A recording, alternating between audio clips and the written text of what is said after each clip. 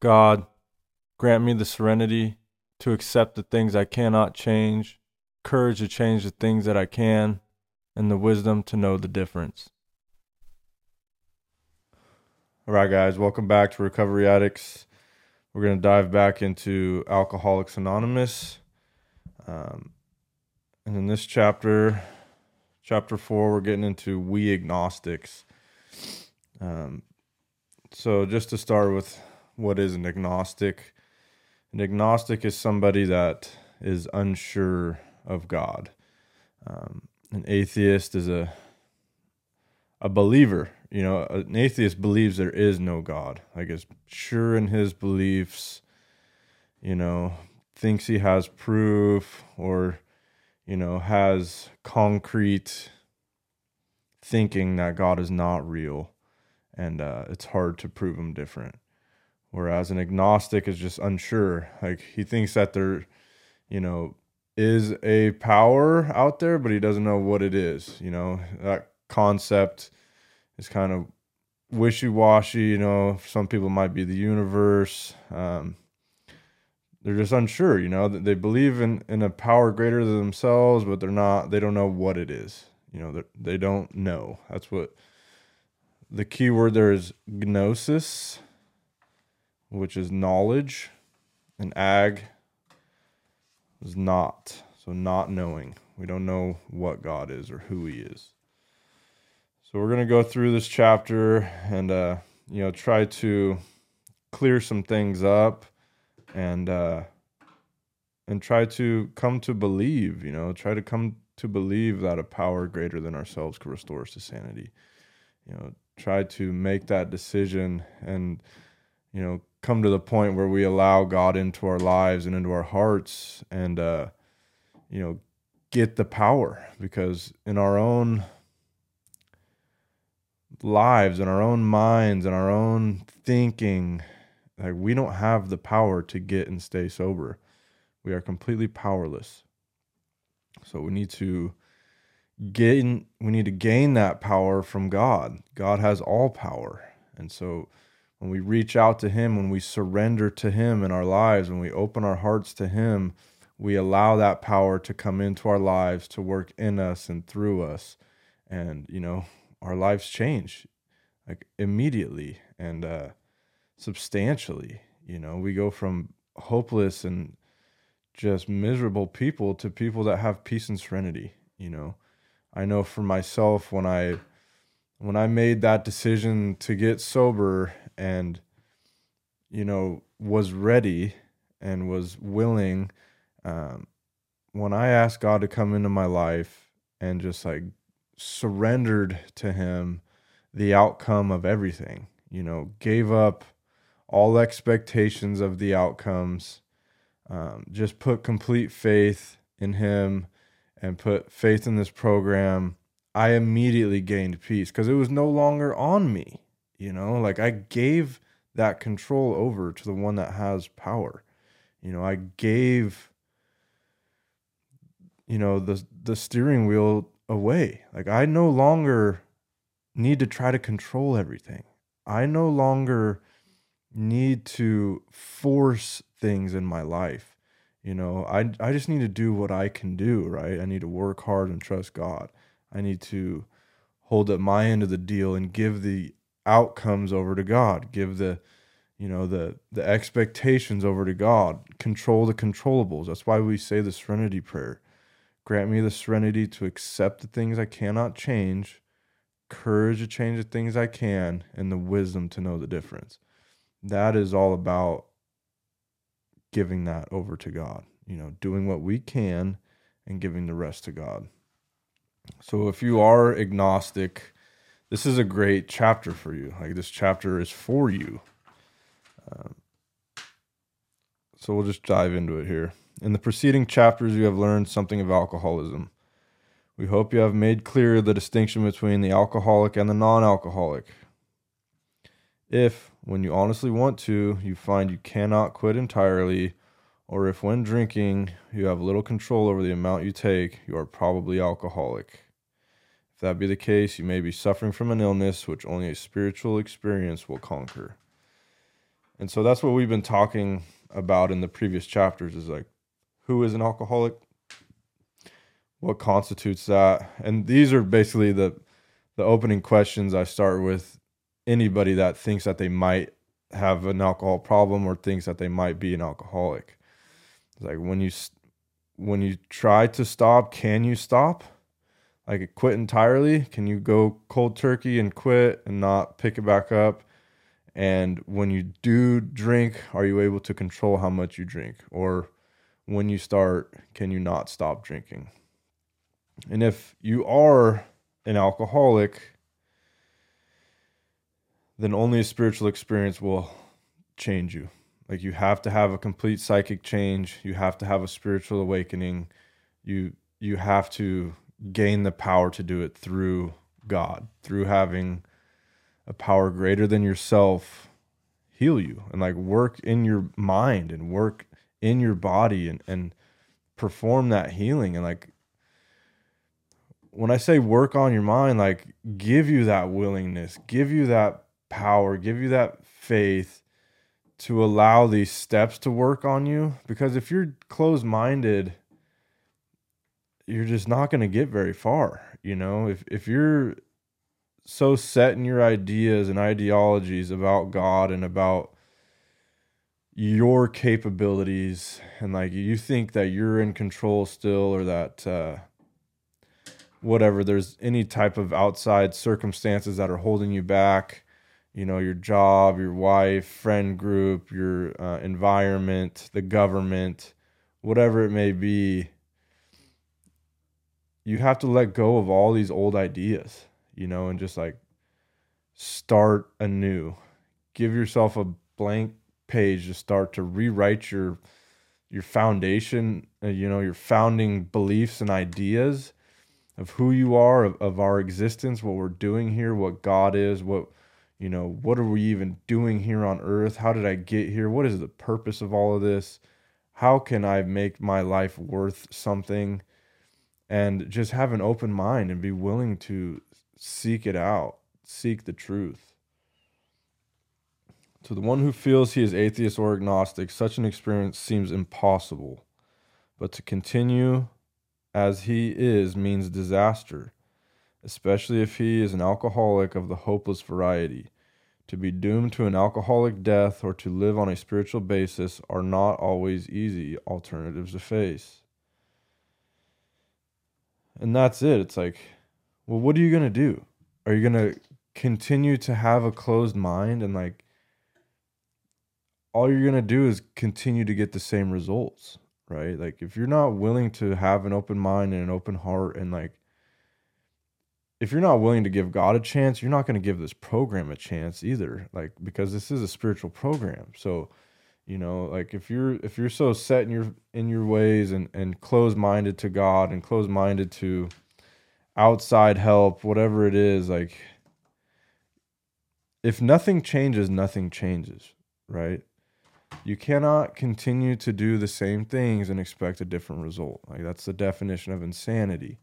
So it all starts with that open-mindedness. It all starts with that willingness. Like we go on to the bitter ends in this disease, you know, like jails, institutions, and death. That's where we go. That's where we always go. And it's a brutal journey there. So if you're not willing to open your mind and open your heart and allow God into your life, like that's where you're headed. You're doomed to an alcoholic death. But it isn't so difficult. About half our original fellowship were of exactly that type. At first, some of us tried to avoid the issue, hoping against hope we were not true alcoholics, but after a while we had to face the fact that we must find a spiritual basis of life or else. Perhaps it's going to be that way with you, but cheer up. Something like half of us thought we were atheists or agnostics. Our experience shows that you need not be disconcerted. If a mere code of morals or a better philosophy of life were sufficient to overcome alcoholism, many of us would have recovered long ago, but we found that such codes and philosophies did not save us.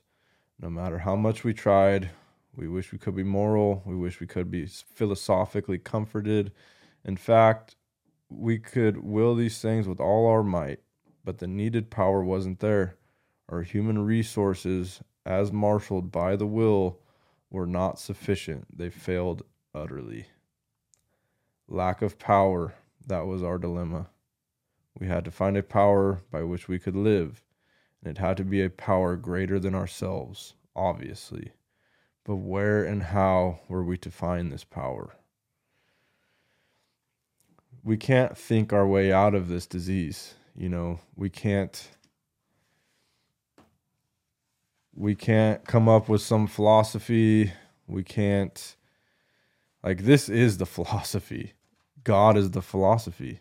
Like having a spiritual experience, and that is how we do it. Like we're not going to think our way into better acting. We have to act our way into better thinking. All right, we have to become different. Things have to change in order for things to change. And our own intellect will not get us there. You could read these, you could memorize this freaking book. You can memorize you can memorize the Bible front to back, but if you don't apply it practically in your life, it's not going to get you anywhere. You're going to have a head full of AA and a belly full of alcohol. You have to do the work suggested and implement these habits in your life and take suggestions from people that have overcome this disease.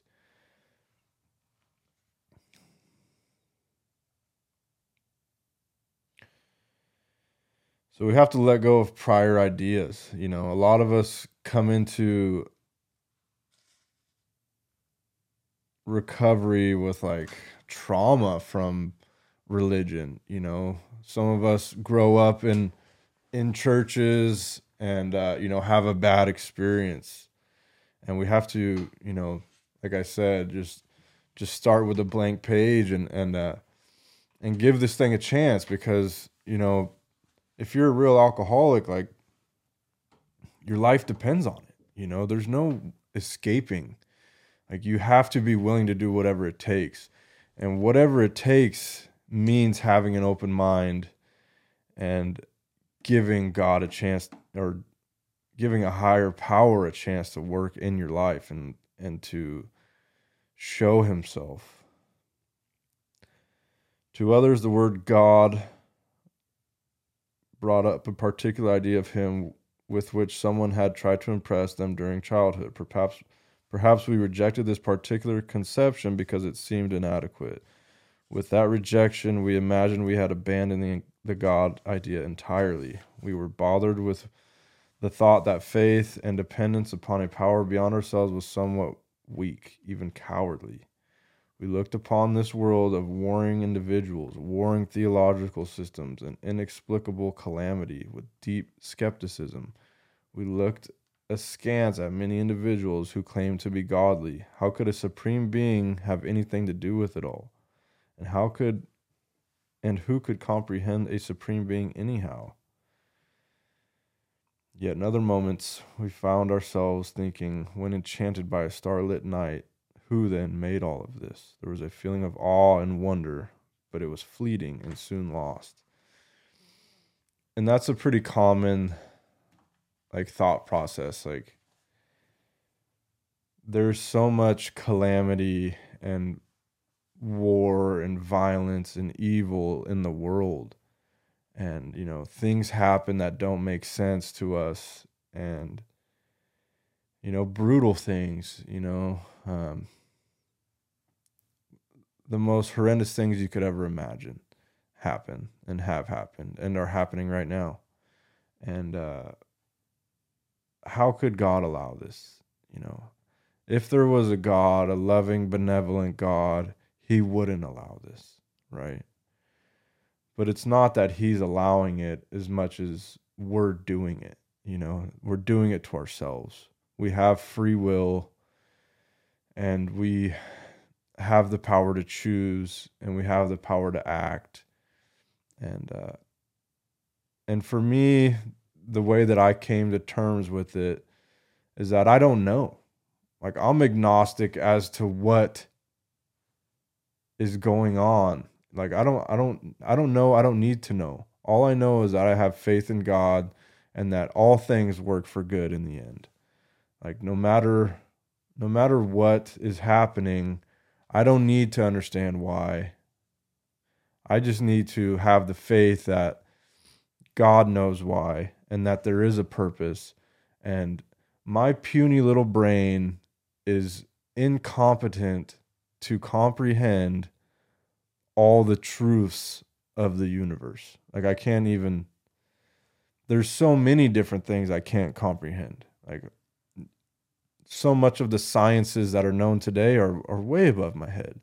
You know, with string theory and like all the different laws of physics that we've found out. Trying to explain those things and like understand those takes a lot, you know, it takes a lot of brain power to comprehend. And I don't need to understand it all. Having faith in God is all I need to have, that He is in control and that all things will eventually work for good, you know, and that the things that are taking place that are evil, like God has a plan for those people too. You know, God has a specific place for those people, and vengeance is His, you know, and that one is hard for me because I want vengeance to be mine, you know. I want to be the freaking righteous hammer of God, you know, and I'm not even here to tell you that I'm above it. You know, there's certain morals and principles that I stand on as a man and as a father that like I'll take it up with God later, you know. You cross certain lines with me and my family, and I'm willing to, you know, burn down the earth and find you and you know pull you apart, and that's just my truth, and that doesn't have to be everybody's truth. But the point is I don't know why everything happens the way that it happens, but knowing that God has a plan for it and that God is in control gives me the faith, and just knowing that I don't have to know. You know, I just need to do what I can do, control what I can control, and give the rest to God. And the other part of that was, you know, we found ourselves thinking when enchanted by a starlit night, like who then made all of this? That feeling of awe and wonder. Like you go spend some time in the woods and lay on your back, you know, at elevation and look up in the night and like see the stars that are unpolluted by, you know, street lights. It is unbelievable, you know. Just walking through, you know, the Sierra Nevadas and like especially this time of year when there's a light dusting of snow and the rivers and the forest, and like it is just so unbelievably beautiful, and it's clearly creatively designed, and the way that everything works together in symbiosis and all the perfection of life and all the imperfection of life, and you know the way that things happen, the seasons, the tilt of the earth, like it's all just so perfect and in order that it has to be creatively designed. Like if you're a parent, then it's quite obvious that that there's miracles like the miracle of childbirth and conception and pregnancy, and then they come out and attach to their mom's nipple, and it's just it's mind-blowing. So like to deny the existence of God is just, to me, is just like blatantly ignorant. Like open your eyes, bro. Like can't you see what's going on? Oh, you believe in science? Well, let's look at some of these sciences. Like all the perfection of all the sciences, all the great science brains in the world, all are just in awe of what's going on and really can't explain it. You know, they don't know how all these laws came together. They just are able to identify them and explain them to a certain degree. But, you know, even Einstein and like some of the great physicists, you know, give a nod to God. Like it's obviously creatively designed. Like it's all in order, it's all perfect. And to deny the existence of intelligence in the universe is just blatantly ignorant. Yes, we have agnostic. agnostic temperament have had these thoughts and experiences. Let us make haste to reassure you. We found that as soon as we were able to lay aside prejudice and express even a willingness to believe in a power greater than ourselves, we commenced to get results. Even though it was impossible for any of us to fully define or comprehend that power, which is God. And that's it. Like, all you gotta do is crack that door open. Like, just have the willingness to believe. Like, I want to believe, right? Like, show me you're real, you know? And that's what I tell a lot of guys that are in this boat is like, ask God to reveal himself to you. Like, pray to God to show himself to you every day. Like, it develops a habit of prayer, first of all, like reaching out and making that connection, and then ask God to show himself to you, to reveal himself to you, and then pay attention. Meditate, like pay attention to the world around you, pay attention to your interactions, pay attention to your surroundings, pay attention to the feelings you have inside about things, pay attention to how you feel when you read spiritual literature or recovery literature. Pay attention to the words other people are speaking, because that's how God speaks to us, through other people, through literature, through signs in the outside world, through nature, through personal feelings, through our own thoughts in our head, all these ways. So just crack that door open and have the willingness. Much to our relief, we discovered we did not need to consider another's conception of God. Our own conception, however inadequate, was sufficient to make the approach and to effect a contact with him. And that's the beauty of this program, is like, we're just talking about a higher power. My God, Jesus Christ, doesn't have to be your God.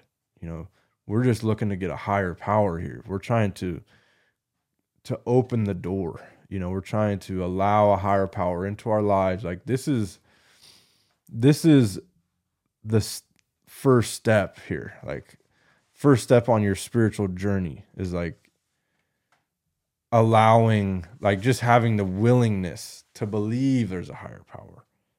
Just allowing that thought to ruminate and to develop, and then asking that higher power to come into your life, and coming to believe that a power greater than ourselves could restore us to sanity, And I didn't grow up in a religious household. My father was spiritual, but, we didn't practice any kind of religion or spirituality in the house. So it was through my own seeking, that I found God, and a lot of it was through this program. And for me, through seeking a higher power, finding a higher power, calling him God, continuing to seek, looking at different religions, different theologies. Like, I've read a lot of different stuff, and I've gotten a lot out of all of it, but for me, as, an American male in these days and age, like, all roads for me lead to Christ. Like, it's just my own truth personally. The more that I've, studied and sought out a higher power, the more I've studied religion, the closer I've gotten to Christ, and the more that I've followed Christ, the better my life has gotten. But that doesn't have to be your truth. And that's the beauty of this program, is we don't condemn anybody for their beliefs. We don't judge anybody. Like, come as you are, It doesn't matter how messed up you are. If you're freaking brutally atheist and hate everyone, it doesn't matter. Like, if you want to be clean and you're willing to do whatever it takes to get sober, come on in, bro. Like, let's talk, let's sit down, and let's give this thing a chance. As soon as we admitted the possible existence of a creative intelligence, a spirit of the universe underlying a totality of things, we began to be possessed of a new sense of power and direction. Provided we took other simple steps, we found that God does not make too hard terms with those who seek him. To us, the realm of spirit is broad, roomy, all-inclusive, never exclusive or forbidding to those who earnestly seek. It is open, we believe, to all men. Just open the door. And that's what that's what it's all about. Like, open the door and allow God to come in. Like, have the willingness. Do I now believe, or am I even willing to believe that there's a power greater than myself? As soon as a man can say he does believe or is willing to believe, we emphatically assure him that he is on his way. It has been repeatedly proven among us that upon this simple cornerstone, a wonderfully effective spiritual structure can be built.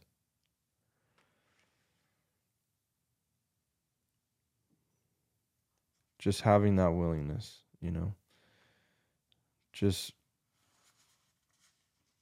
allowing the thought that God can help us, is enough. Like, just be willing, be open-minded, right? And give it a chance, because the alternatives are death, and misery. Like, that's where your best thinking has gotten you, is to this place of desperation, right? Like, hopeless, just incomprehensible demoralization. Like, that's where my best thinking got me. That's where my actions got me. Like, and I had like a belief in God. So that's where my, selfish and self-seeking behavior got me. Like, if you are atheist or agnostic and that way, like, you're double fucked, So knowing that, like, we come to a place, we call it the gift of desperation. Like, we're at the last house on the block, like, if this doesn't work, I'm going to die, and that's where I was. I was out there committing major crime and just destroying my body. And I was going to spend a lot of time in prison, or I was going to get sober, or I was going to die. Like, that was it. That was it for me. So if you're at that place where this is it, get sober, die, then you have to make hard choices, and you have to be willing to do whatever it takes. And if you're an atheist or an agnostic, that willingness better show up as a willingness to allow a higher power into your life, because it's the only thing that's going to save you. Faced with alcoholic destruction, we soon became as open-minded on spiritual matters as we tried to be on other questions. In this respect, alcohol was a great persuader. It finally beat us into a state of reasonableness. Sometimes this was a tedious process. We hope no one else will be prejudiced for as long as some of us were. And that's the thing. It's like, we have to drop the prejudice. Like I was saying in the beginning, a lot of us have negative feelings towards religion. A lot of us have bad spiritual experiences through our family, forced religion. It doesn't matter what branch or anything. Like, there's bad in all religious dogma. And that's just because there's people involved. Like, people use religion as a means to power grab, as a means to get financial gains as well. People, especially in America, like, some churches, I guess all churches, don't pay taxes, so there's mega churches and mega fraud in a lot of, I wouldn't say a lot, but in some mega churches, there's obviously all the horrible pedophilic rings that we've seen in Catholic religion and others, not just Catholic, but they're the one that's shown on TV all the time and have a reputation for that. And then obviously all the people that have been killed in the name of Jesus Christ. I mean, it's pretty wild, the Spanish Inquisition and all that happened there. And then even in America, if even in the land of the free, like if you came here and you didn't believe what we believed, and like you were practicing weird stuff like that we deemed as witchcraft or whatever, like we would burn you at the stake. And a lot of people got killed for not believing what others believe in the name of Jesus. There's a lot of forced religion that happened, and a lot of people have died behind it. So a lot of people carry the weight of that and like have a real prejudice behind religion and behind God. Some people hate God, and that's okay to feel those things. What's not okay is closing off your mind and closing off your spirit. You have to open your heart. You have to open your mind, and you have to seek God. We who have traveled a dubious path beg you to lay aside prejudice, even against organized religion. We have learned that whatever the human frailties of various faiths may be, those faiths have given purpose and direction to millions. People of faith have a logical idea of what life is all about. Actually, we used to have no reasonable conception whatever. We used to amuse ourselves by cynically dissecting spiritual beliefs and practices when we might have observed that many spiritually minded persons of all races, colors, and creeds were demonstrating a degree of stability, happiness, and usefulness which we have sought ourselves. And I think that's an important piece, is like, it doesn't matter how prejudiced you are. Like if you're honest and you take an honest look at religion and the good that it's doing, like you'd be lying to say that it's all bad, right? You'd be lying to say that it doesn't have a positive effect on families, on communities, that it doesn't obviously have a positive effect on people.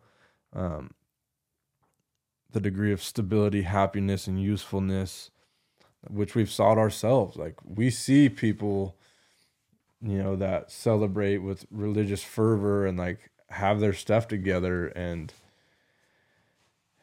are living meaningful lives, and I saw that personally. And, even today, like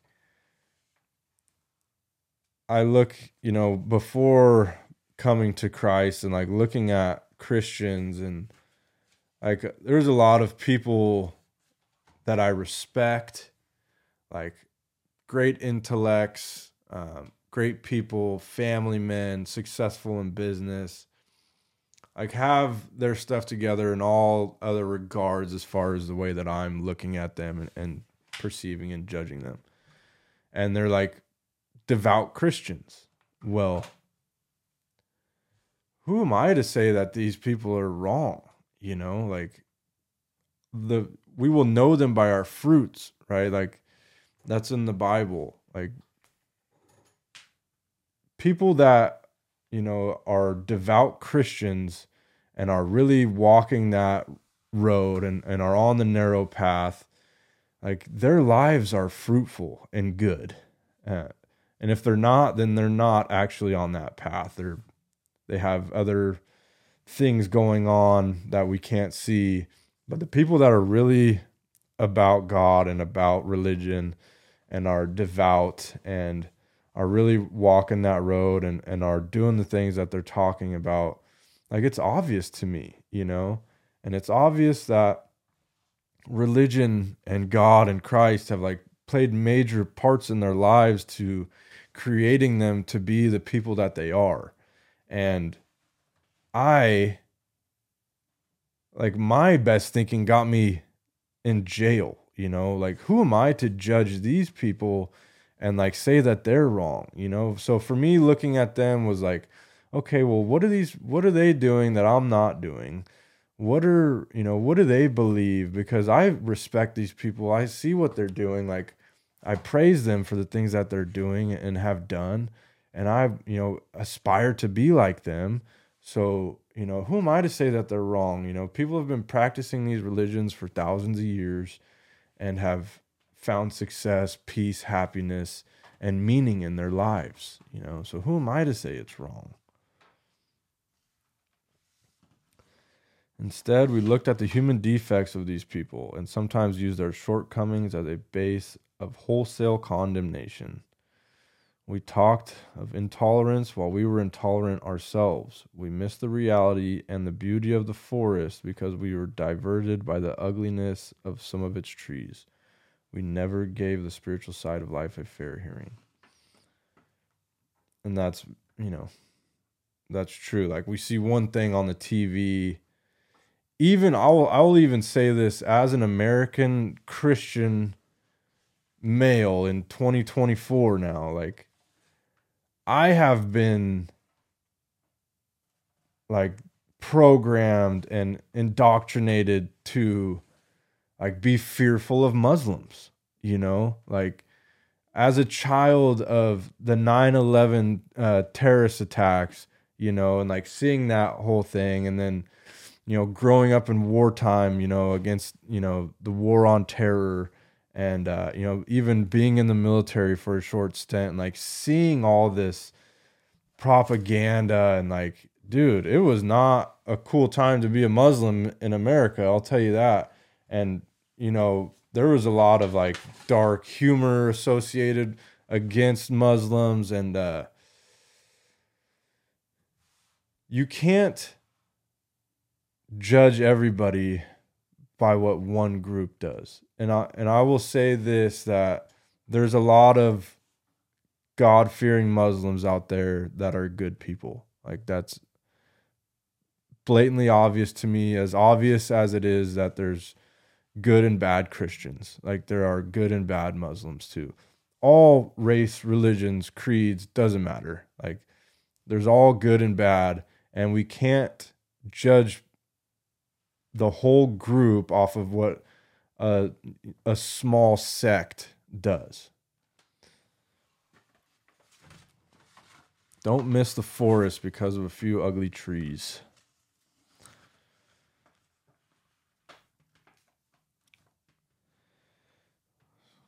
Moving forward, here are thousands of men and women, worldly indeed. They flatly declare that since they have come to believe in a power greater than themselves, to take a certain attitude toward that power and to do certain simple things, there has been a revolutionary change in their way of living and thinking. In the face of collapse and despair, in the face of the total failure of their human resources, they found that a new power, peace, happiness, and sense of direction flowed into them. This happened soon after they wholeheartedly met a few simple requirements. Once confused and baffled by the seeming futility of their existence, they showed the underlying reasons why they were making heavy goings of life.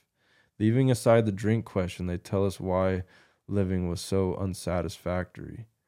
They show the change came over them. When many hundreds of people are able to say that the consciousness of the presence of God today is the most important fact of their lives, they present a powerful reason why one should have faith. And that's the thing, is like, you come into these rooms, even if you are atheist or agnostic, like, look around, come into these rooms and look around, because there's other people like you.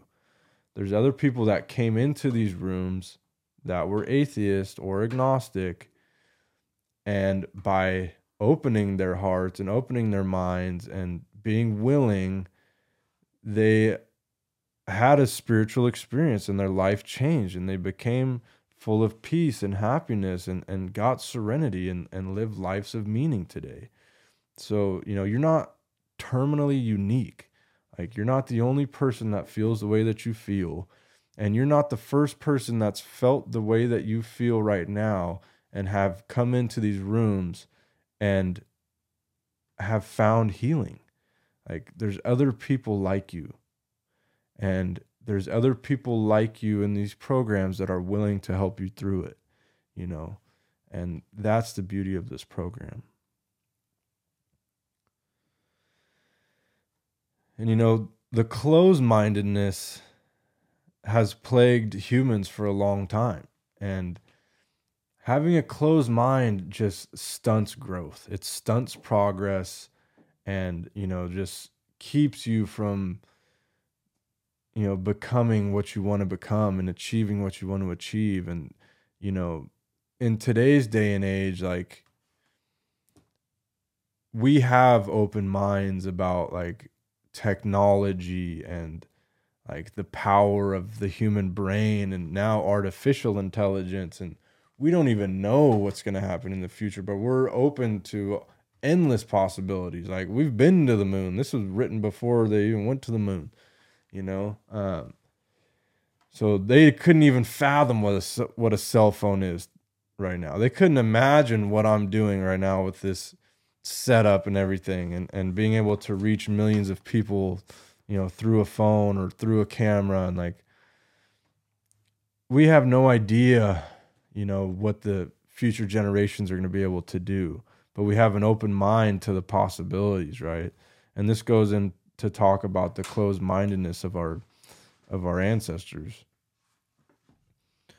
This world of ours has made more material progress in the last century than in all the millenniums which went before.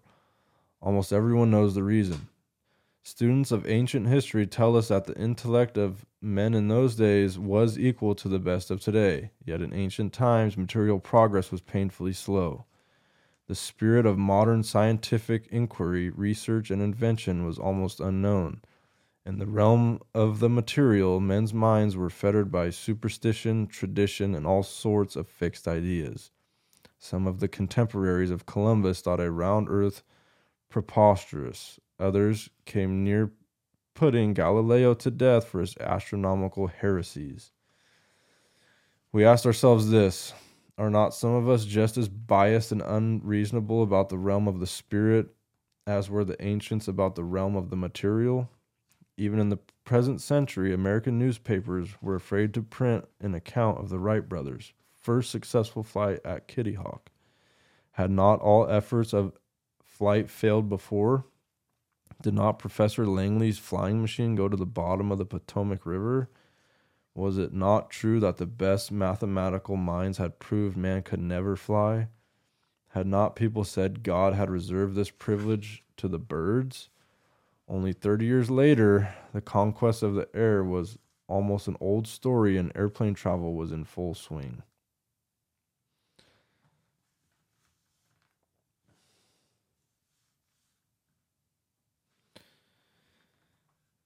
And then it goes on to talk about the spirit here. When we saw others solve their problems by a simple reliance upon the spirit of the universe, we had to stop doubting the power of God. Our ideas did not work, but the God idea did. And that's the truth. Like, our ideas got us into the pits of hell, you know? And we look around, and if you believe that a power greater than yourself can restore you to sanity by seeing other people in these rooms that have been restored to sanity, God did that, you know? Like, the God idea works. God works in our lives. God has the power to change us. God has the power to heal us, restore us to sanity, you know, pull us from the depths of hell and tragedy, from, you know, trauma to triumph, you know, from that just miserable despair to peace, you know, to serenity, happiness, real happiness. Like, not a fake smile, but just that inner serenity and peace, man, that is just undeniable. Only God can do that for us. When we became alcoholics, crushed by a self-imposed crisis, we could not postpone or evade. We had to fearlessly face the proposition that either God is everything or else he is nothing. God either is or he isn't. What was our choice to be? That's it. He either is or he isn't. You know, we have to come to terms and like make that decision, you know. And I'll say for myself, when I decided that he is, my life changed for the better. You know, when I decided that he is everything, and when I made the decision to turn my will and my life over to him and like really try to live in his will and align my will with his will, my life has been incredibly blessed ever since. Like, just night and day difference, you know, from the way that I feel inside to, you know, the monetary gains and like physical things that I have, you know, to my relationships, just everything. The inner peace, first and foremost. And like, I just feel like I'm in the flow of life. You know, things happen easy for me. And when they don't happen seemingly for me or like in my favor, like I have the faith that it's all in God's favor anyways. And like, I don't need everything to work out how I think it should work out, because it's working out in God's favor. All things in the end work for good and for the glory of God. And that's how I feel today. And, you know, through having that childlike faith in God and in Christ and like really living it, really living in that faith and practicing it and like trying to, you know, live with morals and principles that I've learned in my spiritual life, the blessings have just been poured upon me, you know, to the point where I try to pour them onto others, right? My cup runs over into my community and my friends, and I just try to lift others up. Like, it's unexplainable, you know, but I hope you can feel it, you know, but it all starts with that willingness.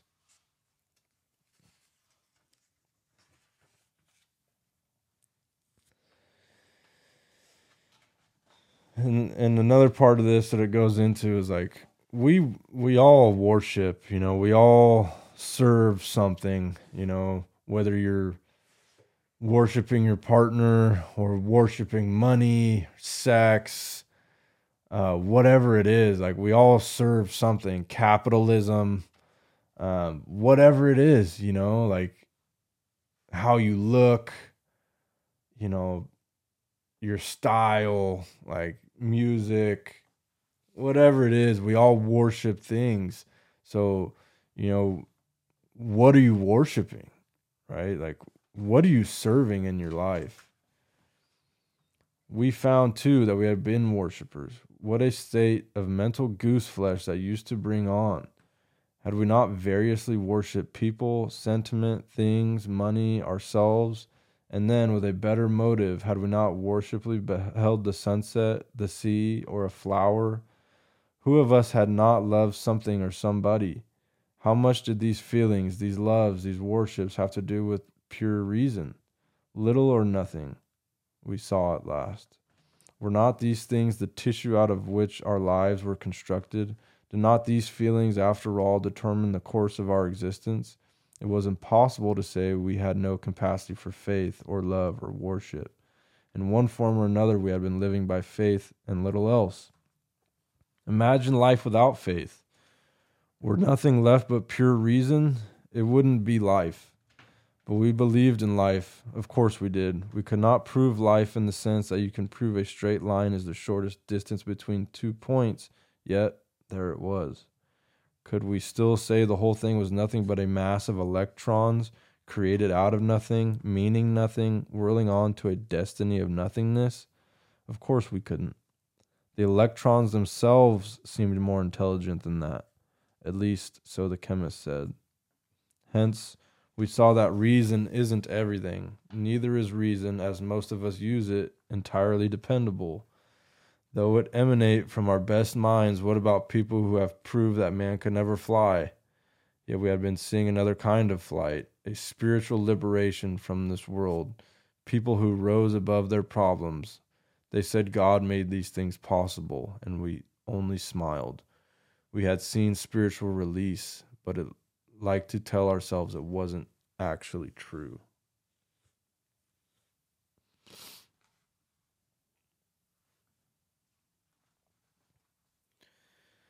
Actually, we were fooling ourselves, for deep down in every man, woman, and child is the fundamental idea of God. It may be obscured by calamity, by pomp, by worship of other things, but in some form or other it is there. For faith in a power greater than ourselves and miraculous demonstrations of that power in human lives are facts as old as man himself.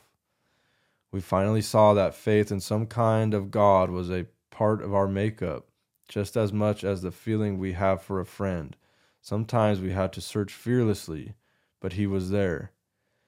He was as much a fact as we were. We found the great reality deep down within us. In the last analysis, it is only there that he may be found. It was so with us. We can only clear the ground a bit. If our testimony helps sweep away prejudice, enables you to think honestly, encourages you to search diligently within yourself, then, if you wish, you can join us on the broad highway. With this attitude, you cannot fail. The consciousness of your belief is sure to come to you. In this book, you will read the experience of a man who thought he was an atheist. His story is so interesting that some of it should be told now. His change of heart was dramatic, convincing, and moving. And it goes on to tell his story. Or basically, he was an atheist and got sick and was an alcoholic and was cursing God, and then God showed up for him in a church or in a hospital and came to him and obviously completely changed his life, and he found healing in the presence of God. And that happens for some people. You know, some people, there's like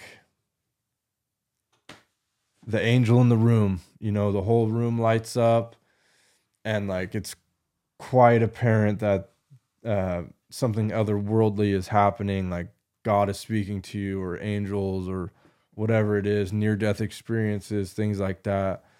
That hasn't been the case for me, but it happens for a lot of people. I don't know about a lot, but it happens to people. You know, kind of like the road to Damascus in the Bible where, you know, the angel shows up to him and God says, you know, look at me, and he gets blinded, right? And he comes to believe, you know, when he has that vision and when he has God reveal himself to him. Whereas for me, it's been a slow burn, you know, like it's been a slow seeking. It's been, you know, and a spiritual progress and experience. And, you know, it all started with just like admitting that I don't know. Like admitting that I don't have the answers and my best thinking has only gotten me into trouble.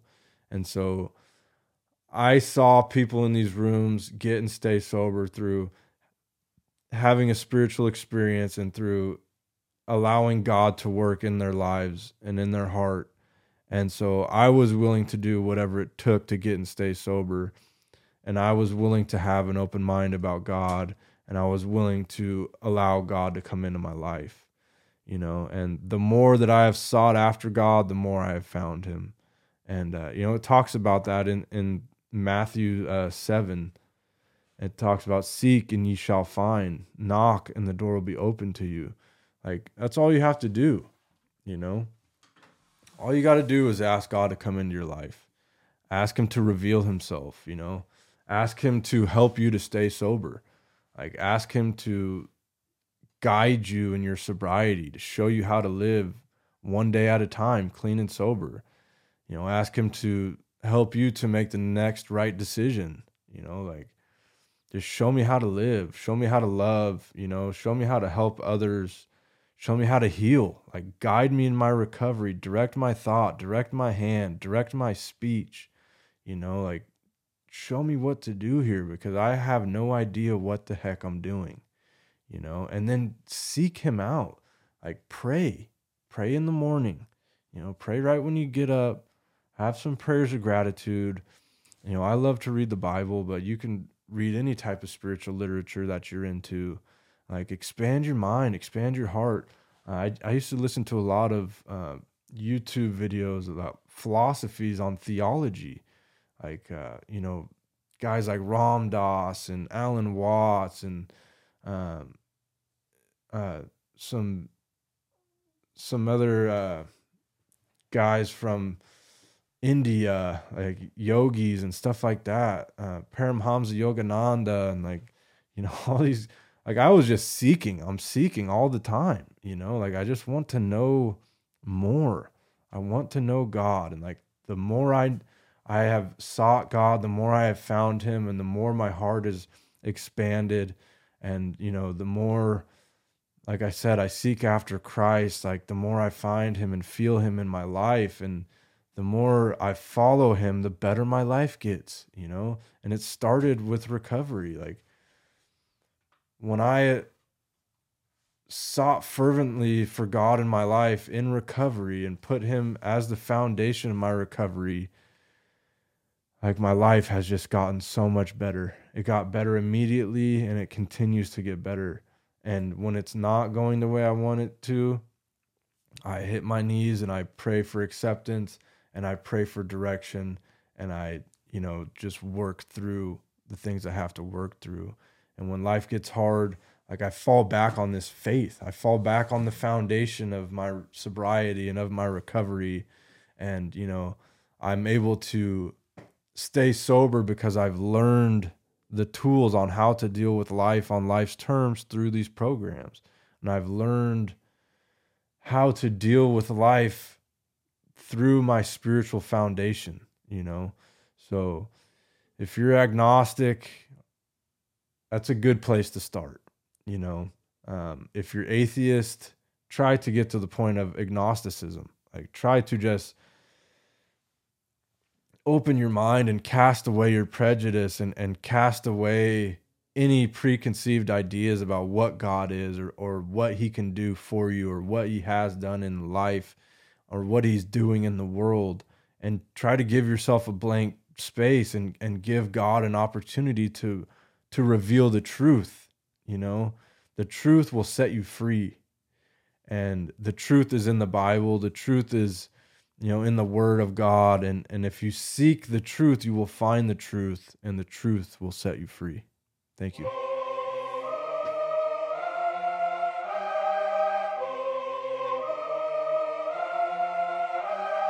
Victorious we became, but never forgot where we came from.